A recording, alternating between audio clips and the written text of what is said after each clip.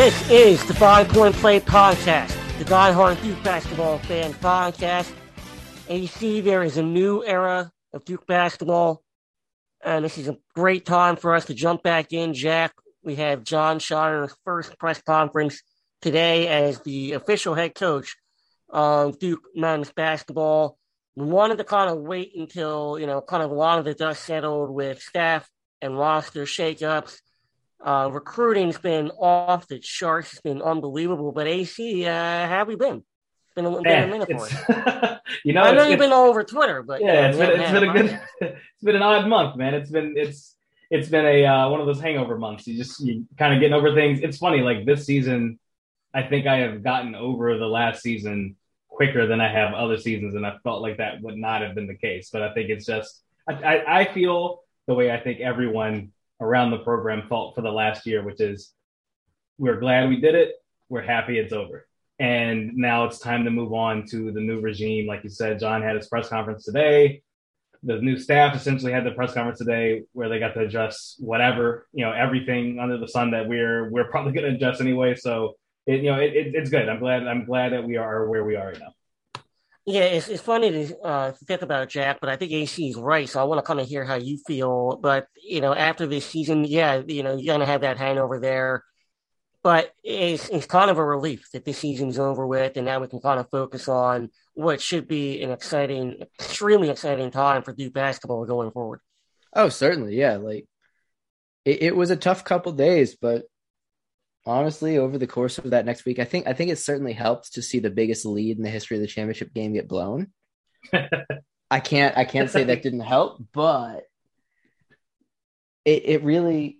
I got over this season way quicker than I've gotten over seasons in the past that have ended in heartbreak in the tournament. But I'm still not over the 06-07 season, so I'm not over 2019. That season, that's the last one that really hurt me. In the grand scheme of things, I think that the build-up was just so grand that there was never going to be anything but a sense of relief, no matter what. And obviously, certainly not to take away. It's not the ending we wanted, but I don't know. I texted you guys today after listening to the first half of the Jon Scheyer press conference, and I have just renewed enthusiasm for Duke basketball. AC, let's be very candid here. We both kind of felt like, this was the right time, and Jon was the right guy. Mm-hmm. So let's kind of focus on Jon Scheyer, some of the things that he talked about today. And I know you want to touch on it real early. One of the first things he talked about was how important it was to make sure that Jeremy Roach was on starting point guard next year. Yeah, I mean, it's no secret that good guard play is what helps you win in the tournament and win throughout seasons. And for Duke, what better situation do you have than have your incumbent point guard come back for the next 2 seasons, and a point guard in which, by the way, was already a really, really good player, and you saw what he did at the end of the year. Like, I think anyone who is still trying to argue that they wish that we went into the portal and got somebody different, or went and tried to find some 3-star recruit that was going to come in and take over instead of, like, anybody who's continuing to make that argument, number one, it was dumb when you started, and it's still stupid. So shut up. He's our point guard. It's great that we have him. I love Jeremy Roach to death. You've heard us say it ad nauseum on the podcast. I'm going to continue to say it for the next 2 years. So very happy that we got him back and that he's going to be leading the charge. Yeah, I think that, Jack, for not only continuity's sake, but Jeremy Roach really, and Jon talked about it today, how good Jeremy Roach was in that tournament, and that's only going to springboard him. How important is it for Jon, first-year coach? We all believe that he's going to be a great, phenomenal coach, X's and O's. Everybody's already bought into him as the top recruiter in the country. But kind of pick up where AC left off there. How important is it to have that, junior, battle-tested point guard leading a bunch of young guys? Well, let's just say that here's a little fact. This is the first returning point guard from a Final Four Duke team since 2001, 2002. That's crazy, isn't it? When Williams and Duhon came back. Yeah. You can say Nolan Smith, but no, Nolan Smith was not the point guard in 2010. That was Scheyer very clearly. Yeah, That's insane. And that Duke team in 02 was, I mean, obviously they had a lot of incredible pieces, including 2 top 3 picks, but you can't tell me that the leadership in returning guys like Williams and Duhan wasn't instrumental in that team's success. When you're being handed the keys to a team like Roach has been, this is important, not to mention with a first-year coach like Scheyer. Like, was it important for Grayson Allen to have that breakout game in the championship in 2015 to become the player he was in 2015-16? Mm-hmm. Mm-hmm. Exactly. Jeremy Roach broke out in the tournament, and he's going to keep that momentum going into his junior season. Yeah, AC, I don't even know why I'm going to ask this, but, you know, to me, what kind of year do you expect him to have next year, you know, based on kind of picking up off of that momentum?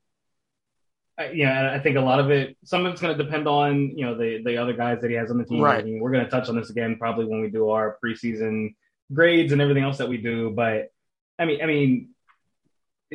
like Jeremy's skill set is just so good, and the year that he has is really going to be indicative of, you know, how this team is going to do and some of the pieces and parts that are, because once again, it's no secret he's used to this turnover in a roster. He's done it once before. And I mean, honestly, he did as a freshman coming in, getting used to new guys and all the other stuff. But he is the guy now, and he doesn't have to look over his shoulder this season. And I think that comes with John being the new head coach. I think that Jeremy is going to be very secure and comfortable in his role, and I think that's a big deal. So, you know, we compared him to sophomore year Duhan coming into this season. And I honestly just don't see a reason why that trajectory doesn't continue, if not better. He's a better scorer than Duhan has shown in college, and we saw that this season. He's more apt to score. Mm-hmm. So I think that's where this lays. I think he's going to have more assists this season because he is going to have some other scoring pieces that he's going to have to get involved. But he is going to do a decent bulk of the scoring for this team.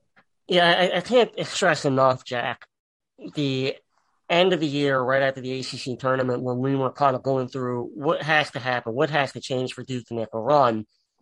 And the three of us in unison were saying Jeremy Roach has to be the starting point guard. Get him back in the starting lineup, give him the ball. So, in a way, I kind of liken him next year to an experienced Chris Paul type of, I'm not going to say he's Chris Paul, but he's going to be doing those sorts of things where he's an excellent finisher at the rim. He's very crafty about being able to get into the lane. He's got a terrific handle. He knows how to get other people involved and when he needs to assert himself.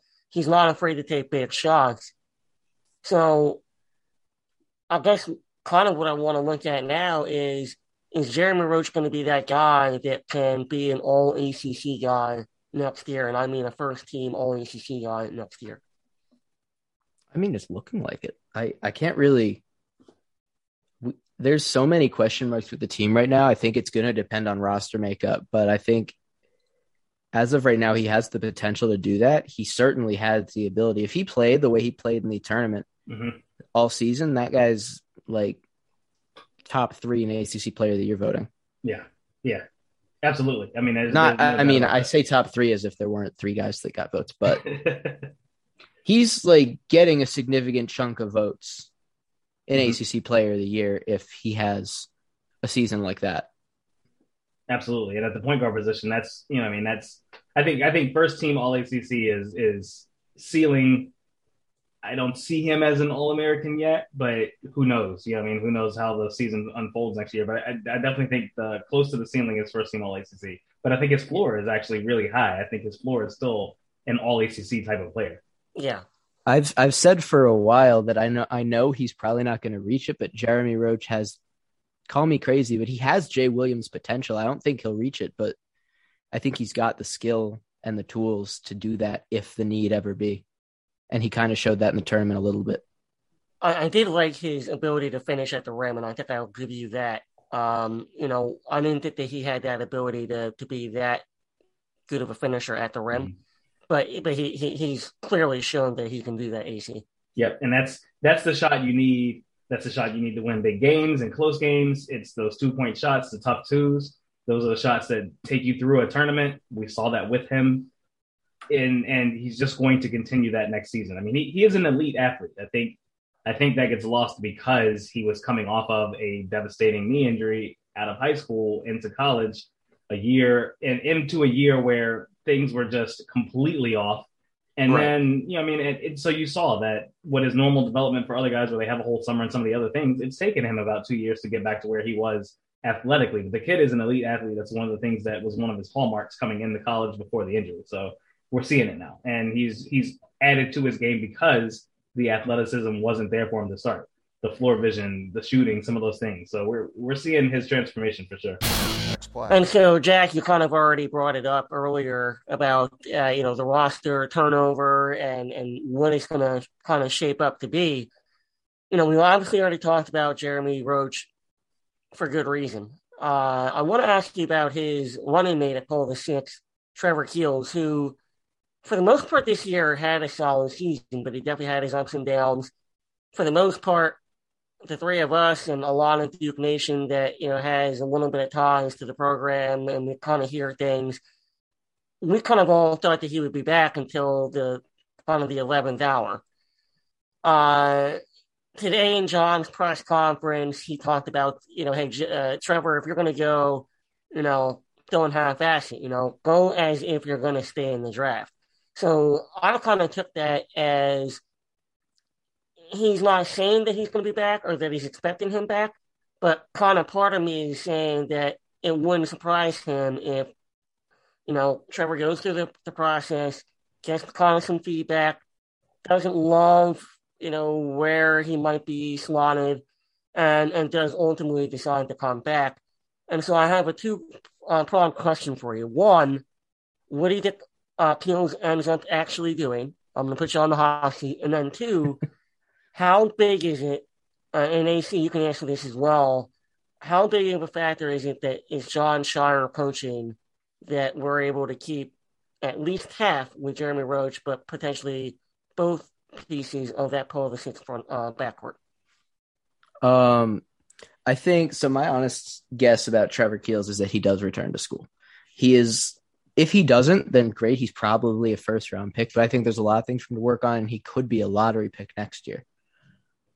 That's my honest opinion there. And I think the fact that Scheyer is as good of a recruiter, and he's clearly like a likable personality, a good tactician, the fact that he is all of that is more than enough to have brought back Roach, who apparently, now I can't really say where I heard this because I'm not 100% sure, but I heard he was pretty strongly considering a pro option.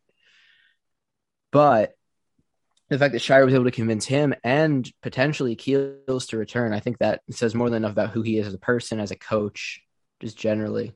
I think that Scheyer being at the helm is really important in the decision for these two guys. Yeah, AC, I know you want to touch on that because I you don't need to go into all details, certainly, but I think you are on the same page as Jack there, where if it wasn't Jon Scheyer, we're probably out both of those guys, and we're in a position that we're guaranteed to have one, 60% we're going to get two. Yeah, absolutely. I do. I think he's number one. I think he's also coming back. And the way John talked about it, like he didn't have to talk about Trevor in his press conference today. Right. He didn't talk about any of the other guys leaving. But yeah, so it really, I do feel like that Trevor's coming back. When he was recruited, it was kind of implied that he was going to be a 2-year-ish type of guy. And I think that kind of folds right into where we are with them knowing that Scheyer was going to be the next coach. And like you said, he's just such a likable guy. I mean, he's one of those dudes you just don't want to let down just because you like him so much. If we're really being honest, if Kay was the coach, then I think all those guys are gone, every single one. Yeah. I think that's the case. But because it's John, I think that like you said, it is helping with keeping some of these guys around. So we'll see how it goes, man. And plus, on top of that, the NIL. So that's just another factor in all of this. Yeah, absolutely. And I think that it was the right time for Duke to have this change. I think John was the absolute perfect guy. Jack, so let's talk about the roster. So your boy Joey Baker's back. Joey Buckets, Joey Three Pieces back. Jalen Blake's obviously back. Some people thought that he might enter himself into the portal. So you got a couple guys there. More than 10, a couple others. But okay, so those guys, and then we get two. What I think are going to be one kind of backup. People want to keep throwing around the Theo John role for Ryan Young. I mean, in a No, way, stop sure, but it. it's not. It's just not. Stop You can't it. just you just can't have like a perfect comparison every single time. No. Like people need to stop doing that. Ryan Young is a completely different person, completely different player. I think he's coming in for two reasons. One, he wants to get that Duke Masters, good for him. Mhm. And then secondly, I think that he does see that there's probably going to be maybe 10 minutes of playing time and be able to help out John Shire and the Duke program. I think, yeah, absolutely. So, kind of what you see, let's say that we don't add anybody else, no Mosley or anybody else in the portal, and Keels doesn't come back. I don't think that that's going to happen, but let's just talk about the roster as it is right now, with what we have, that we gone through the transfer portal and obviously the freshmen that we've talked about. All right. So obviously we talked about Jeremy. He's the PG. Jalen Blake's probably going to play a little bit bigger of a role as a sophomore with a little bit of experience. I'm just going to say this right now. He definitely knew coming in he wasn't going to play much, and Right. there's no reason for him to have entered in the transfer portal. He didn't. He's coming back. He is fully committed. He knew coming in he was a 4-year player. He's going to continue to be that. Correct. That's that simple. And then at the 2 spot, we got that one's kind of up in the air with everything. People have been throwing around the idea of Joey maybe being a 2. Joey is not a 2. Joey will never be a 2. He is not athletic enough to be a 2. He is not I love Joey Baker. He's a forward. Mm-hmm. End of the day, he is a forward. So the 2 spot as of right now, it's potentially Whitehead and Shoot. And I say that Whitehead's a 3, but he might have to move into that 2 slot because of Keels not being on this roster at the current moment.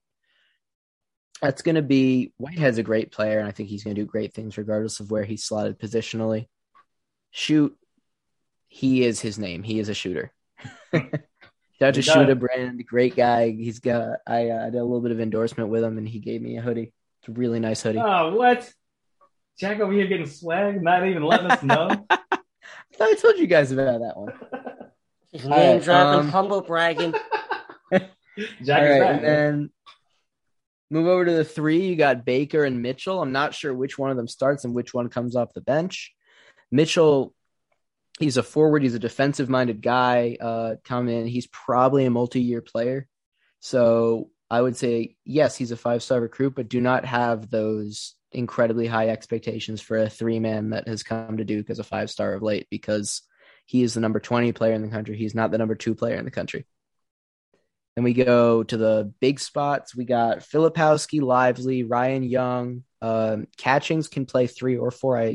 I feel like he's going to be the Bates Jones of this year's team, Cale Catchings. I don't expect him to give any minutes really. I mean, spot here and there, but yeah.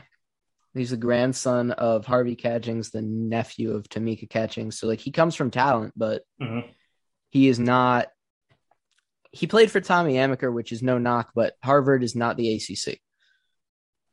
Patrick Tape, Ivy Leaguer to the ACC, good example of that. AC's boy. I got nothing but love for Tape. He got 2 free master's degrees. Yep. But looking at the bigs that are probably going to get playtime, you got Filipowski, who is a top 5 player consensus in this recruiting class.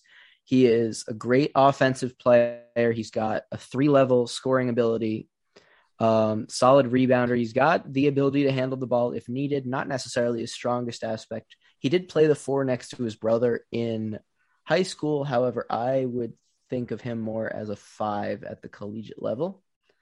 You got Lively, who is an absolute freak of nature athletically and reminds me very much of Anthony Davis, at least defensively. I've had the pleasure of seeing him play in person a couple of times, and it was pretty incredible. And then you got Ryan Young, who's transferred in. Great pickup. A lot of foul trouble, which is something to keep an eye on. He is not Theo John. He is not the best defensive player in his Power 5 conference. That being said, he scored 9 points and had 4.2 rebounds in about 17 minutes per game, which means he is really efficient and will put the ball in the hoop. He will grab rebounds, and he will do it at a really good rate. That's less than 20 minutes per game, and that's better stats than Theo had. And little less playing time, but not significantly. So that's our scholarship squad as of right now, unless I'm forgetting someone. Yeah, no, I think that's a pretty good rundown of what we have. AC, we're not obviously going to talk about, our expectations of each one of those, players, and we'll do that a little bit later on. I know you have some choice thoughts on Ryan Young, though, so I kind of want to hear those. I want to hear this. I mean, let's be honest. Let's just be honest about it. Like, you're not the biggest fan of the pickup, but I think Jack and I are kind of on the same page with this. I kind of want to hear the other side of it. No, I mean, he is the best.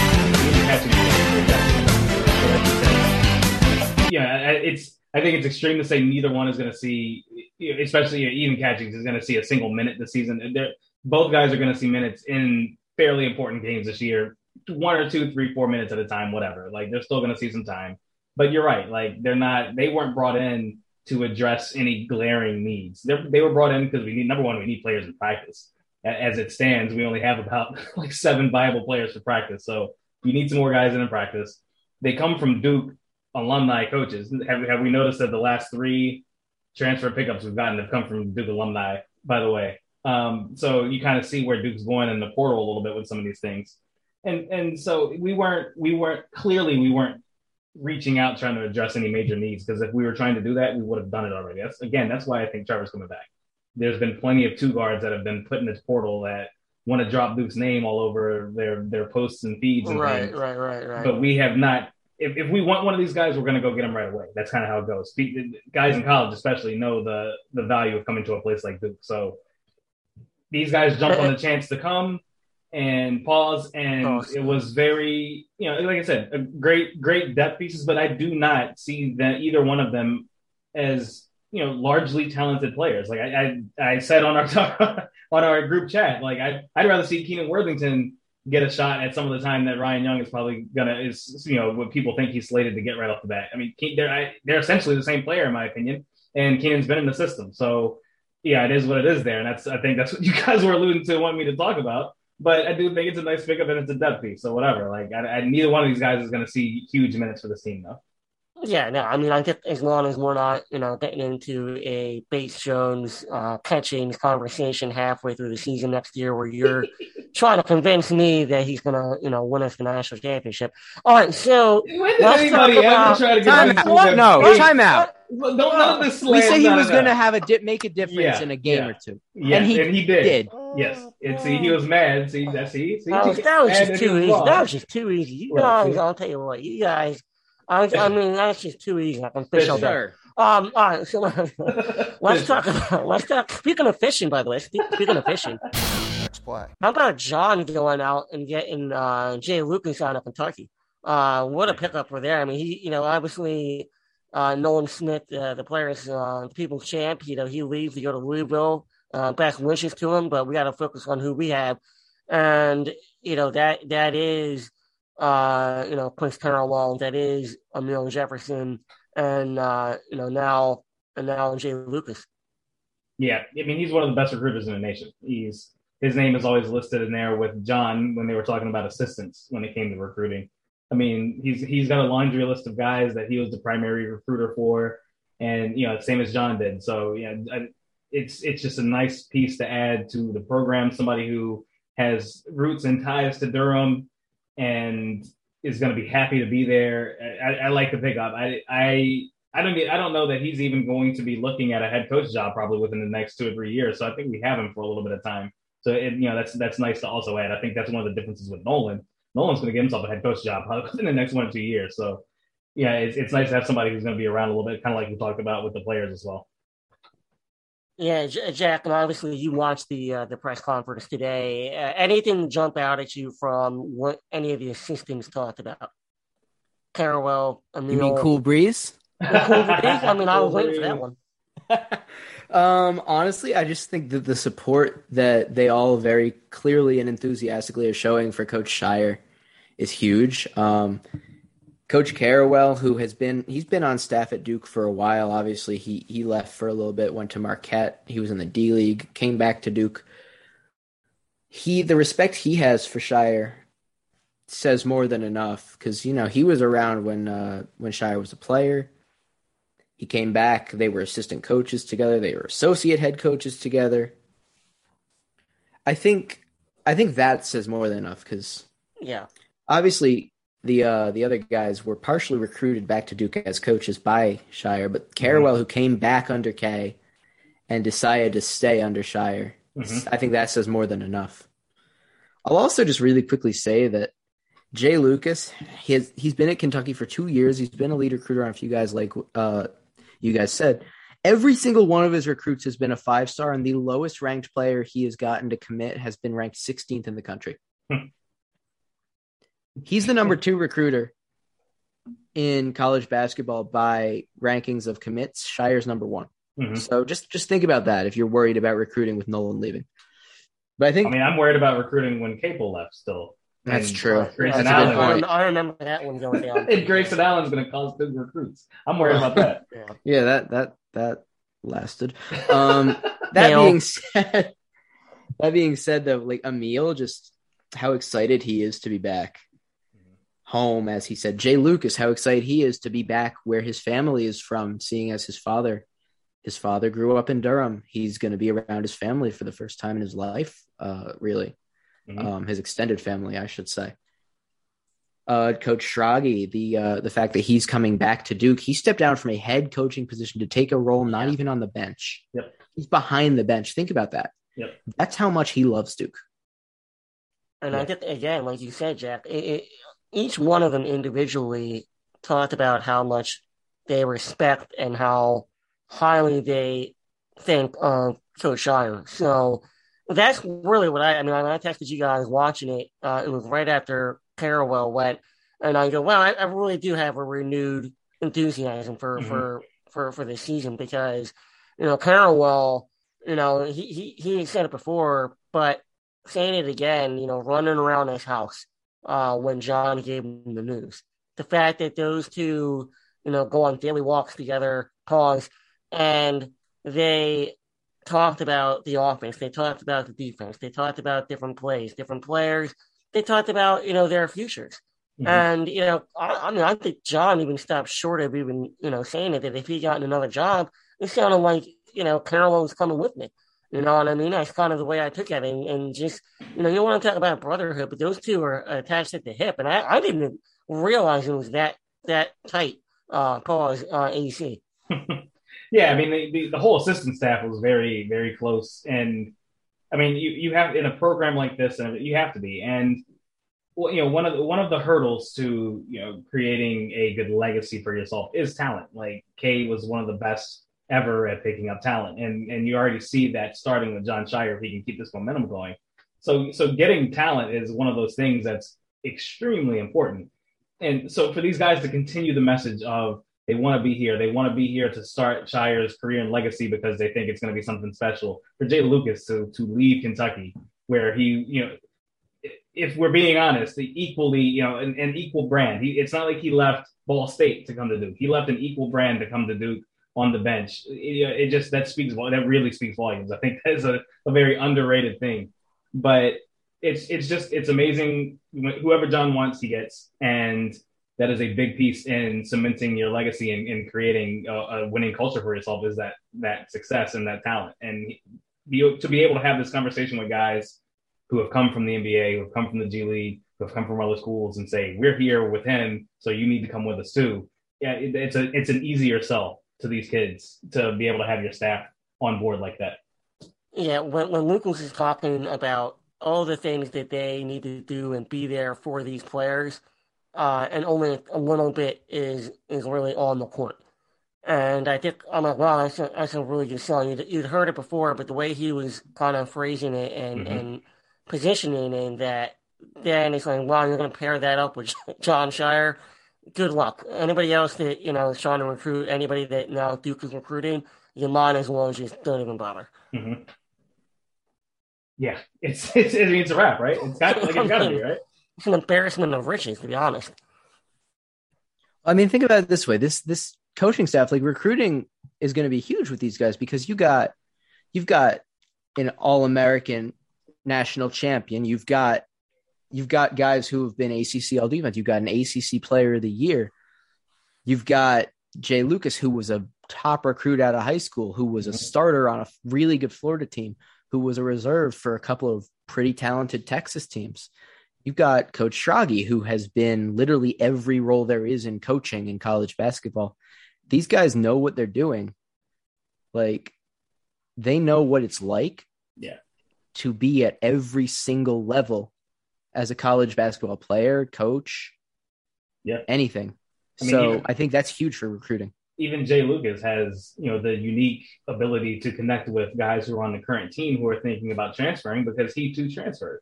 He's been in that position, and he can speak a conversation some of the other guys can't about making that decision to transfer or not to transfer. So that's something else I like. He was very candid about that today. Mm-hmm, absolutely. I went from playing 35 minutes a game to some games playing 2, and I don't know if that meant I regretted transferring, but at least he has that experience to share. Yes, in an era where the portal is so easy and so it's so easy to just say, you know what, I'm going to find another place. In an era that's like that, he absolutely has a unique voice to some of these guys to be able to say, look, man, I made this choice to leave a starting role on a national championship team to go somewhere else where I thought it was going to be better. And it wasn't. It truly wasn't. So he has that unique voice. Yeah, so you kind of talked about the portal. We all have. We talked about getting young catch-ins, and we're still looking at other players. One of the things that Carrawell talked about a little bit there was, and John did as well, of course, was the NIL and what kind of factor that plays into not only recruiting guys but retaining guys as well, and what kind of impact and what kind of advice they give these guys and what kind of role they play. Carrawell even talked about, Paolo, he has no idea how much Paolo made. He knows he made a lot, but really what they're focused on is making sure that they're doing it the right way. And so Jack, with NIL really kind of blowing up all over college sports, we'll focus on college basketball. We just had, who was it from Miami saying he was going to leave Miami because he wasn't getting paid enough. And is that really where we're at right now? It's crazy. I think that's more an issue with LifeWallet and that guy being like, look, I'm paying this guy $800,000 and giving him a Porsche so he comes to Miami, than with Wong, who was the leader and is a far better player than Pack. I think it's Pack. It's not Pack. Excuse me. I think it's Wong saying, you're paying this guy who is going to be a role player on my team almost $1 million and a car. What are you going to do for me? Because I'm a much better and more important player on this team. I think it's more that than anything. I think his agent and himself, because there's no way his agent did that unauthorized, did not think when they did that. I think it was more than anything just saying, what are you doing? Why are you doing this to me? I deserve to be paid better. Mm-hmm. And honestly, I don't necessarily think he was in the wrong. I think the way he handled it wasn't great, but I think that offering Nigel Pack $800,000 in a car was not the smartest decision, given that it's a lot of money for a guy who's not that great of a player relative to guys like Wong. Yeah, AC, we talked about this when NIL first started coming around, that it was going to be like the Wild Wild West. Certainly with the portal involved, it's like the Wild Wild West on steroids. So, kind of where do you see things right now? Where do you see it shaking out? We all agree that we all wanted to see players, have that kind of flexibility and be paid for, what they're worth. Mm-hmm. Pretty simple. I think everybody's on the same page there. But where do you see this right now? After this is basically the second full year of this. Mm-hmm. Yeah, we're in the transition period for all of it. We said it before in here. It's going to take the better part of a decade to get this thing where it's palatable, where it's where people are actually on board with it, truly on board with it, and where you don't see teams taking advantage of rules that don't exist yet or what have you to keep their engagement up and everything. I mean, you see Kansas has essentially a side deal with Adidas where if somebody signs an Adidas NIL deal, then they should be going to an Adidas school like Kansas, right? You know what I mean? Like, so that's where we are with this, which it's fine. Like, this FBI. Is how it should be, right? Like, right? Like, but it should be this way. Like, the kids should not be punished for the missteps of the organization and some of the other things that are happening. So I am happy that they're getting the money. Good for Isaiah Wong for saying, I deserve this based on the numbers at Miami basketball, which you don't think they bring in great numbers, but it's still a basketball program, high level. They're going to bring in good numbers, and he's a piece of that. He's the star player on this team. So, good on him. Good on some of the other guys who are doing this and using this to their advantage. And the same with the portal. It's like, you take it or leave it. I know people are saying, there was the little kind of article about how, oh, well, some guys, if they put their name in a portal, they're not guaranteed a place to come back to their school and somebody's not picking them up. What are those kids going to do? Well, if nobody wants you, then you're probably not a D1 player. Sorry, not sorry. You know what I mean? So I think there's a lot of truth in what's happening with everything too, for the players and for the organization. So it's going to be one of these things that has to be worked out. Again, the more exposed we are to this, the more commonplace these conversations are going to be. But this college basketball offseason has been on the tongues of more people than any college basketball offseason ever. And that's not an exaggeration.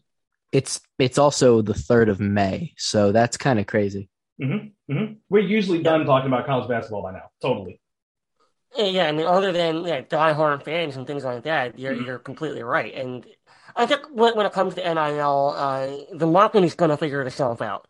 So, you talk about what is going on, especially at like Texas and Tennessee for college football.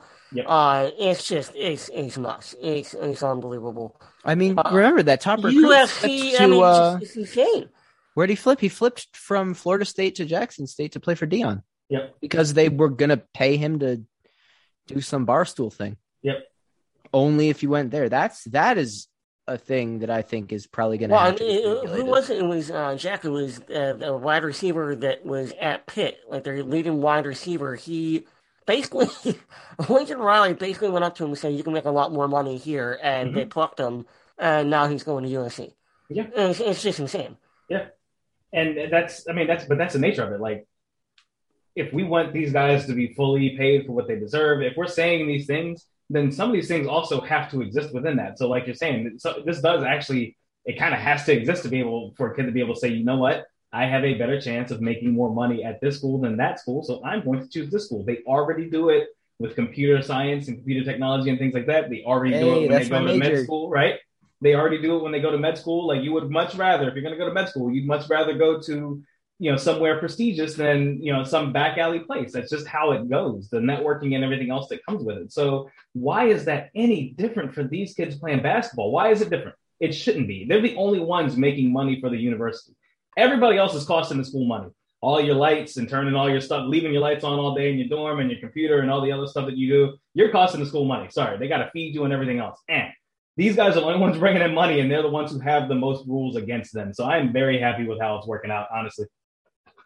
Yeah, I will say my one qualm with NIL is people who are being offered NIL money only if they play for a specific school. Like, sure. I understand, and I personally very much agree.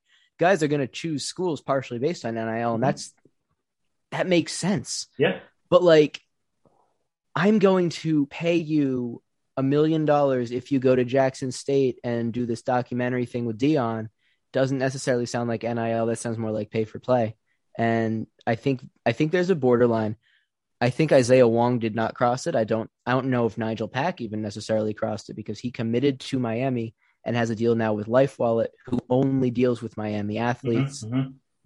Like, it's just above board now. It's a slip. So it is weird. It's just above board now. So there's so many things. Yeah, the same thing was already happening. It's just now we know about it. Yeah. Well, it's what for years we have been fed, that these kids are student athletes, and that if they accept a gift from their parents, then it's scrutinized and they end up in the news with illegal recruiting tactics. And you know what I mean? Like, sorry, like it is a part of what it is. Like, I am sorry for all of the Alcorn States and Mississippi States of the world where you're not going to be able to pay as much as another school, but you're still going to get guys. That's the thing. It's not like they're not going to get anyone. There's only so many spots for people. So, But this is how it should be. Like, you should be able to go where you want to go because you can make the most money in what is supposedly your profession. Why not? Like, this is exactly what college is built on, and we're still trying to say that it shouldn't be this way. It should absolutely be this way. Yeah, okay, so I want to ask you both this. So here's my fear as a Duke basketball fan, right? Is that while the one thing that Duke basketball has going for them is that they're the most recognizable, most followed, most watched program in all college sports. Mm-hmm. That's the good thing. But when it comes down to it, with NIL, no programs are going to be able to compete with state schools. And now this mostly has to do with your football programs, Mm-hmm. but it really will come down to whether it's women's gymnastics or anything like women's basketball, all these different things. If you got the talent, you're gonna make more money at these big state schools. Mm-hmm. The Texas, the Tennessees, the USC, Ohio State, all these different Florida, you name Alabama, you name an SEC school in Georgia, you're going to have more opportunities because there's just frankly more money there. Sure. But you also have. I think it depends. Go ahead, Jack. So I got a friend I went to high school with who played basketball for Penn State. He just finished his 5th year there. And he didn't get much NIL money at Penn State. Like, that's a huge school. That's like 40,000 on their main campus, 100,000 in the system total. And yet here he is making less money than a couple of guys at Villanova who got an NIL deal with our local car dealerships. Mm-hmm. Mm-hmm. I think it really depends. It depends on a lot of factors. At the end of the day, if you're a talented athlete, you're going to get the big bucks. I believe that obviously a big brand like an Alabama football, a Duke or Kentucky basketball are going to get you the big bucks, even if you're a role player. But I think at the end of the day, if you're not at one of those big name schools, you're going to get NIL based on your own individual talent. Exactly. And, so Duke is one of those places I think they can survive the state school massacre like you're talking about, TK, because Duke has so many powerful alumni and so many people in positions to where even outside of the staff and everything, they can help these kids get NIL money. Because, that's where the NIL dollars are coming from anyway. They're not necessarily coming from the school. They are more so coming from boosters and things like that who own companies outside of the school. So yeah. Duke is one of those places I think can survive that. Other places, well, your alumni better get on the horse and figure something out, because that's where this lies. You see it already with Miami. Like, that is not Miami's fault. That is not Jim Larrañaga's fault. That is the fault of who is dealing with the companies, who is dealing with Life Wallet and things like that. That's their fault, not necessarily the program. Yeah. So, the money is going to come from where it's going to come from. And there is, a better market is going to bring you more incentive. But I think there's still money to be made for all these guys if they apply themselves to it. But the schools have to have a program in place. Like Duke has had essentially a branding program in place since Dave Bradley stepped on campus back in 09 and 10. So we've been prepared for this. This is nothing new for us. Yeah, we've talked about that for sure, ad nauseum, especially during the off seasons. The impact that Dave Bradley's Duke Blue Planet has had on branding and kind of the boom of the popularity of the program. Chris Cornwall today talked about that, while they're there to help these guys with their different NIL things, they really don't have a whole lot of insight onto what the specifics are, and they don't want to.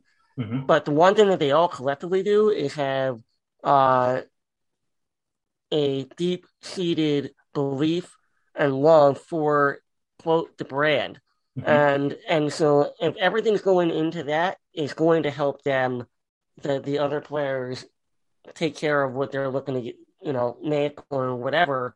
From that brand, you're gonna get taken care of one way or another. It's just, what can the brand do for you, and what can you do for the brand? And I think that's the one thing that Duke is going to be able to really be able to sustain itself, because when it comes to Duke football, when it comes to some of these other sports, I think some of these smaller and private schools, they're gonna have a lot of trouble. So, Mhm. Villanova basketball program, yeah, I think that they'll be okay, at least in the short term, even with Jay Wright leaving, because they have built up, such a nice, brand network there. But I think it is going to be a little bit more difficult for some of these smaller programs. Yeah, yeah. I think that goes without saying. So figure it out. Go to some conferences. Go talk to some people in some of these other schools and see what you need to do and what kind of budget you need to put towards this because it is here. It's not going away, and so your school better budget for it or they're gonna fall behind. Next play. All right. So speaking of which, Jack, is Jason Tatum the best player in the NBA currently? Oh gosh. On the spot, I'd see twice. Get him. Oh gosh. I don't know. I do not think he is currently, but I think he has the potential to be in a year or two. I think right now, I think he's better than Antetokounmpo. Call me crazy. Giannis does not have the shooting touch Tatum has. Giannis has honestly lost a little bit of his ability as a ball handler and a passer in the last few years, which shocked me, given how good he was as a point forward when he was younger.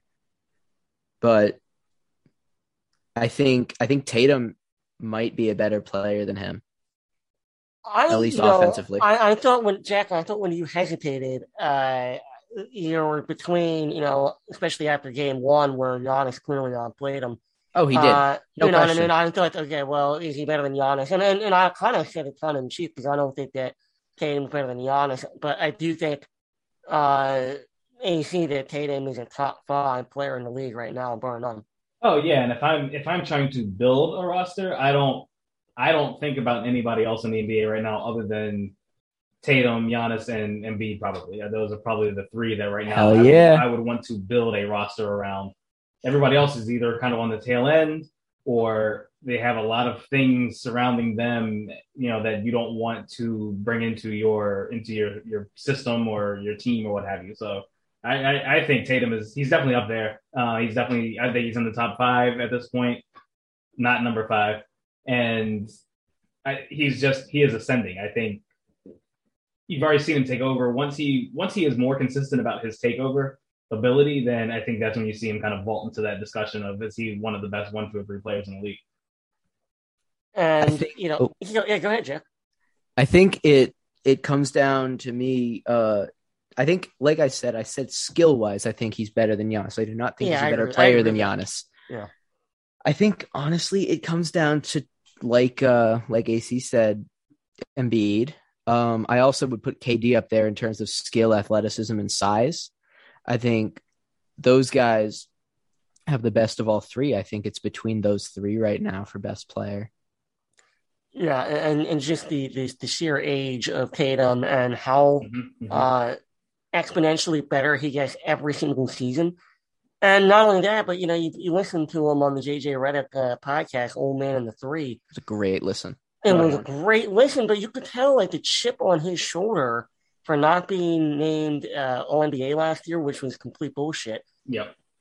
He was pissed, and now he's going to be guaranteed consensus first team All-NBA. He deserves that. And I just think that he just plays with so much confidence that he's only gonna continue to get better, which is really scary. He's gonna be the first new player to win an MVP. Yeah, I believe that. Yeah. I believe that. And again, like his skill wise, he's already there. Like it literally just comes to every game you go out and he talks about Kobe and how he talked to him and some of the other things. Like be that guy, be him. Go do that thing every single game out. And I think once we see him do that, then that's when you see that actual ascension happen with the voters and everybody else who wants to talk about it. So we got Jason Tatum going up against the Bucks. Grayson Allen, apparently, as long as you boo him, he will just be lights out. He's taking on that JJ mantle, man. He did what JJ did in college. I love it. The more you boo him, the better it gets. Yeah, dude. Guy was the best player on the Bucks in a couple of those games against the Bulls. Mm-hmm. Like he scored 22 and 27 in a couple of games there. Yeah, I think we talked about it on the chat that we have. Like, who had Grayson Allen and Tyus Jones as the best players off the 14-15 team on their bingo card? Because I didn't. Yeah, well, that's another one. I do want to give a shout out to Tyus Stones, though. By the way, the leg kick and everything. How bad did he want that in Minnesota? Oh yeah. I mean, he did the leg kick and everything, man. It was the same damn shot against Wisconsin, like the same fucking thing. If he had done that against Milwaukee, it would have been so fitting, though. Yeah. How great would that have been? In all seriousness, though, yeah, Tyus had an incredible first round. I tweeted this out, but a little bit of a hot take. I think the Grizzlies are better with Tyus at point and Ja playing off the ball. Yeah. I mean, he's a true facilitator. That's the beauty of what Tyus Jones does. Ja cannot facilitate really at all. Right. No, he is. He's what like John Wall and Iverson to a degree was. And Westbrook. I mean, I feel like he's not nearly as good of a distributor as Westbrook, though. Like I thought out of college that was my best comparison for him, but he's nowhere near the distributor that Russ is. No, so I think it's right. I think you're right. I think having Tyus on the floor, moving him off the ball is super helpful. And I don't know why they don't do it more, quite honestly. How many? It was like what? They had like 2 losses with Tyus starting all season whenever Ja was hurt. Yeah. Because Tyus is that good at getting everyone involved and making people better on the floor with him. He's a really good player, isn't he? He set the really NBA record for assist to turnover ratio this year by a lot too. And you know who was in second? Who was in second? It was Trey Jones. And not only that, but he was so far ahead of everyone in assist to turnover that it was insane. That's wild. He's so good, man. And he's done it like the last 3 or 4 years, hasn't he? Yeah, 4 years in a row. Yep. Yeah. It's funny. Like the stats have been about the same. It's just whatever teams he's been on they haven't put him on the floor enough for his stats to count the way they did this year. But it's been, like he's been the same person throughout. Like he's a really good guard, man. I loved him at Duke. I really wanted him to come back for a second year. Mm-hmm. But let me tell you, Tyus Jones has had one of the best NBA careers you could ask for as a role player point guard. Mm-hmm. Yeah, he's had a much better career than I would have, and obviously loved him, and he deserved to leave. But he's had a much better career than I would have given him credit for his size. He wasn't the best shooter, but he's maximized the opportunities that he's gotten, and I think he's pissed that Minnesota let him go. He is. He has to be. It's his hometown team. Yeah, that's exactly right. All right, so we got this one off our belts. The Jon Scheyer era is here, boys, and I feel good about it. I feel really good about what we're doing, and I think by the next time we get on the mic here, we will have learned what Trevor Keels is doing, and hopefully he's back in Duke blue. Go Duke. Let's go Duke. Let's go Duke. Hey guys, thanks for checking out the 5 Point Play podcast. Like, comment, and subscribe wherever you get your podcasts. And also check us out on Twitter and Instagram. 5 Point Play Podcast. Let's go Duke.